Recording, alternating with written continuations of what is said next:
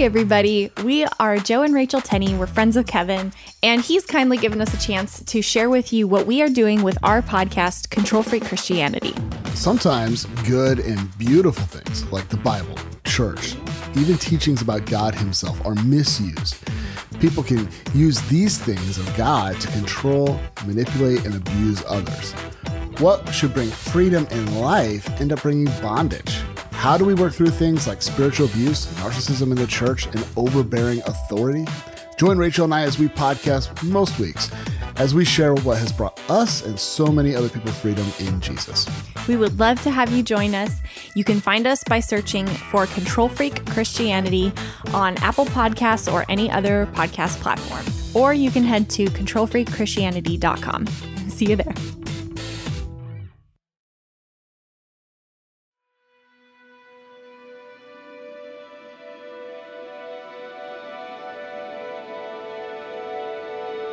You're listening to the serialized preview of The Many Phases of Lily Andrews, Phase 4, Artificial, written and read by Kevin Morris.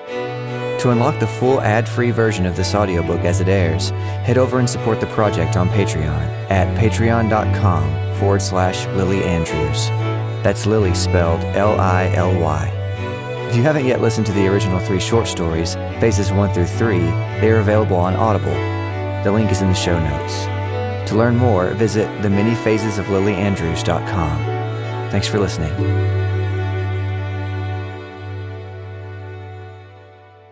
Chapter 14, The Shaded Swings. Aiden's reaction to liquid sunlight plagued Lily for the rest of the weekend. She forced herself to push the whole ordeal from her mind until she saw the boy on Monday. She resolved to pull him aside at recess and pick his brain. Lily's parents did not come back until late Sunday afternoon, so the kids attended Papaw and Bombas church that weekend. This was one of the only downsides to staying with their grandparents.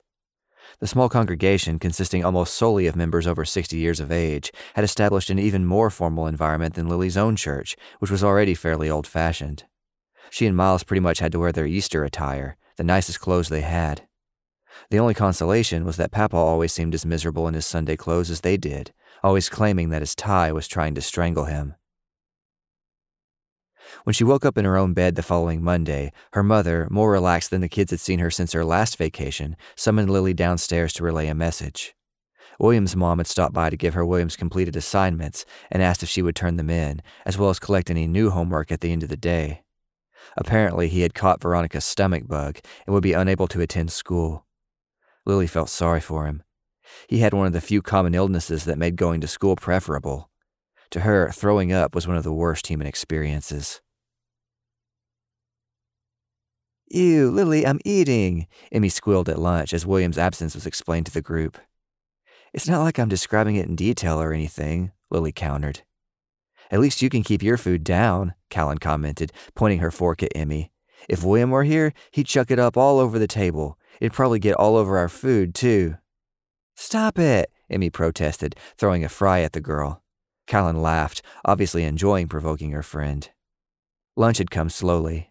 On top of her anxiousness to confront Aiden causing time to pass at a snail's pace, she also lacked her cousin's company during the first half of the day, which was often the only thing that made it bearable. "I hope he gets better soon," Aiden stated, taking a final swig from his milk carton and standing up. When he rose from his seat, he appeared more like he was pretending to be a zombie rising from its grave. In fact, he had not seemed very cohesive at all today. "You're done already?" Lily asked him. "Yeah, I'm going to go to the bathroom. I'll see you outside." "You're not going to blow chunks too, are you?" Callan jested. "Callan," Emmy scolded. "What? It's just a question." "A disgusting one." The three stared at Aiden for a moment, actually considering that he might be feeling queasy. "I'm fine," he announced. "I'm just going to the bathroom. Want me to be more specific?" It seemed he could be snarky too when the situation called for it. It was good to see the boy could still hold his own in their group without William to back him up. "That's not necessary," Lily acknowledged, waving him away. The girls returned to their food and ate in silence for the next few minutes. Finally, Callan spoke up. "So, what's Aiden's house like?" The question was definitely directed at Lily. Emmy must have told the girl about the homework mishap. "It was all right," Lily responded blandly. "Seriously? That's all I get? What, did you two smooch or something?" Of course not, Emmy stuck up for her. It's not like she went by herself. William was there too. Lily had not expected her friend to intervene. Perhaps the girl felt guilty because she had fed Callan the information that was now being used to pick at her best friend. Whoa, cool your jets. Callan put her hands up in surrender. Was everything okay? Emmy then asked Lily, wearing a worried expression. What do you mean, okay? It's just, when I called William to get his answers and told him you were about to walk to Aiden's, he made me wait until he called you before he would help me. It just seemed like something was wrong. I thought that was weird too, Lily exclaimed, reassured that she had not been imagining things. He never said anything? No, he just said he wanted to go because he was bored. And he didn't do anything unusual while we were there either. He's crazy, Emmy concluded. Did you meet Aiden's parents? Callan asked, trying a new line of questioning. I met his mom. His dad wasn't there. Now that she thought about it, she had never asked Aiden about his father. What was she like? Callan pushed. She was really nice. She smokes a lot, but I liked her anyway. That must be why he smells smoky all the time.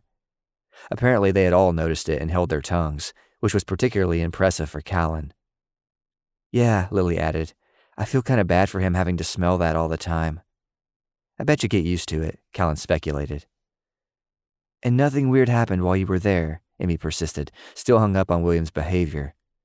A new sting of rejection hit Lily as the question reminded her of Aiden's refusal. He just gave me his homework. Then we had to leave early because Veronica got sick. There was a sharp pop and the cafeteria lights went out. The room erupted into screams and squeals before settling into noisy chatter. Principal Duncan stood from his chair at the teacher's table, probably about to command the room to settle down. However, before he could speak, the lights sputtered back to life and the student body began to cheer. The man just stood there for a moment before shrugging it off and returning to his seat. Lily wished Aiden would try to be less obvious. What if Emmy or Callan connected his absence to the power outages? But then she reminded herself that it only seemed obvious because she already knew. Piecing everything together would require a way of thinking she doubted either of her friends was accustomed to. I don't guess they're ever going to get the power fixed, Emmy sighed. Lily felt a fresh wave of eagerness wash over her.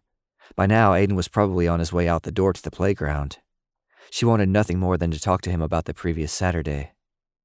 She looked at her friends' lunches. Neither of them seemed anywhere close to being finished. I think I'm going to head outside, she announced, standing up. You're done? You haven't eaten half your lunch, Emmy questioned, sounding a lot like Lily's mom. I'm not that hungry. I'll see you in a few minutes. Can I have the rest of your sandwich, then? Callan caught Lily before she could slip away. Sure, she answered, trying not to sound as impatient as she felt. Handing over the remains of her ham and Swiss, she began walking briskly towards the exit. Miraculously, she managed to escape with little interrogation. Her friends would eventually want an explanation for why she had rushed off, but at least they had let her do so. After making her way outdoors and letting her eyes adjust to the light of the afternoon sun, she surveyed the playground. Aiden was nowhere in the immediate vicinity. He did not appear to be in his usual spot at the main swing sets either. She took a moment to think. On the side furthest from her stood a huge oak. As she had previously told Aiden, it was the only tree on the playground. This meant that it acted as a kind of landmark. Nearby, just close enough to fall under the shade of the mighty oak, were what the kids referred to as the shaded swings. The name was nothing creative, but at least it was self-explanatory. The single pair of swings was highly coveted and almost impossible to get short of skipping lunch. It was there that she finally spotted her friend. He had actually managed to get outside early enough to occupy one of the swings. Her heart began to race as she noticed that the other swing was still vacant. It could be hers if she hurried.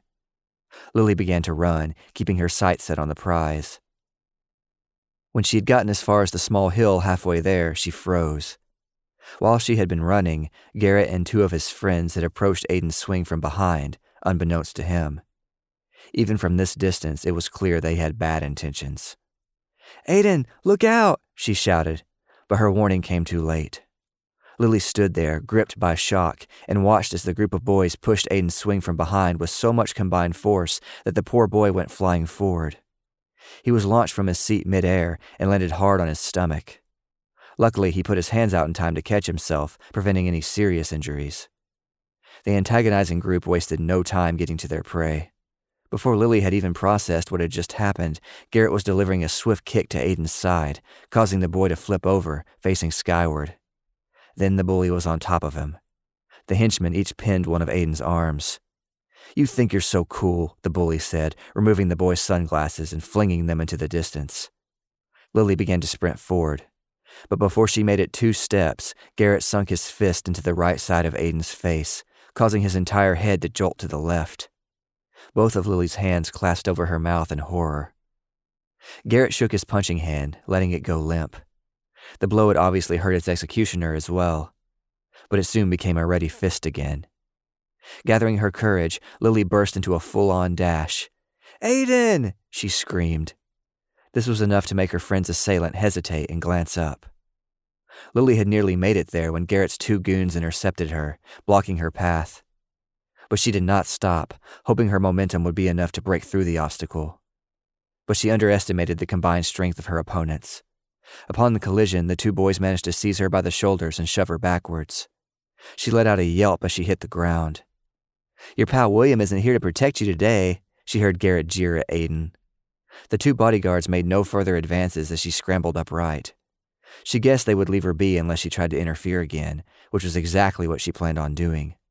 "Stay down," one of them shouted at her, sensing this. Lily desperately glanced around the playground, or what little of it she could see from her position. She was pretty sure Mrs. Carla was supposed to be on duty today. Where on earth was she? Aiden was staring straight up at his attacker now. She could see him through the spaces between her guard's legs. There were tears in his eyes, which could have been from pain, fear, or both. But there was something else. His jaw was set in what looked like resolve. Of all her friends who had offered their 2 cents at the fort the previous Wednesday, she wondered whose advice the boy had decided to take. The bully reared back once more to strike, but the 2 boys that had been holding Aiden's arms were now blocking Lily, leaving him unrestrained. His hand shot up and caught Garrett's fist on its way down, resulting in a brief struggle. Then Lily's skin began to crawl. At first, she thought the goosebumps were simply a result of fear. But when the sensation became stronger, she remembered her conversation with William on the morning he first learned of Aiden's abilities. The air was resonating around her. Though she did not want to believe it, she knew exactly what was happening. "Aiden!" she croaked, but that was all she managed. With Aiden's hand still wrapped around Garrett's wrist, the bully's eyes rolled back in his head, and he began to waver. Then his eyes closed slowly, and he toppled over, guided to the side by the grip on his arm, almost like he had been choked out in a wrestling match. Lily's hands instinctively clapped over her mouth again. Seeing the mortal terror on her face, Garrett's bodyguards turned around and attempted to figure out how things had gone so wrong for their friend. "What the heck?" the one on the left said sharply. "Out of my way!" Mrs. Carla's voice came from behind. Lily sat numbly in the dirt and watched as the teacher flew past her and dropped to the ground next to the boys. By this time, Aiden had moved away from Garrett's body and was covering his injured eye with his palm. His unobstructed eye was wide and extremely alert. Mrs. Carla checked the unconscious boy's pulse. Lily had to force herself to breathe. Looking up, the teacher's eyes darted frantically from one student to the other. "What happened?" she yelled to the 4 of them. "Guys, talk to me! What happened?" But no one answered her.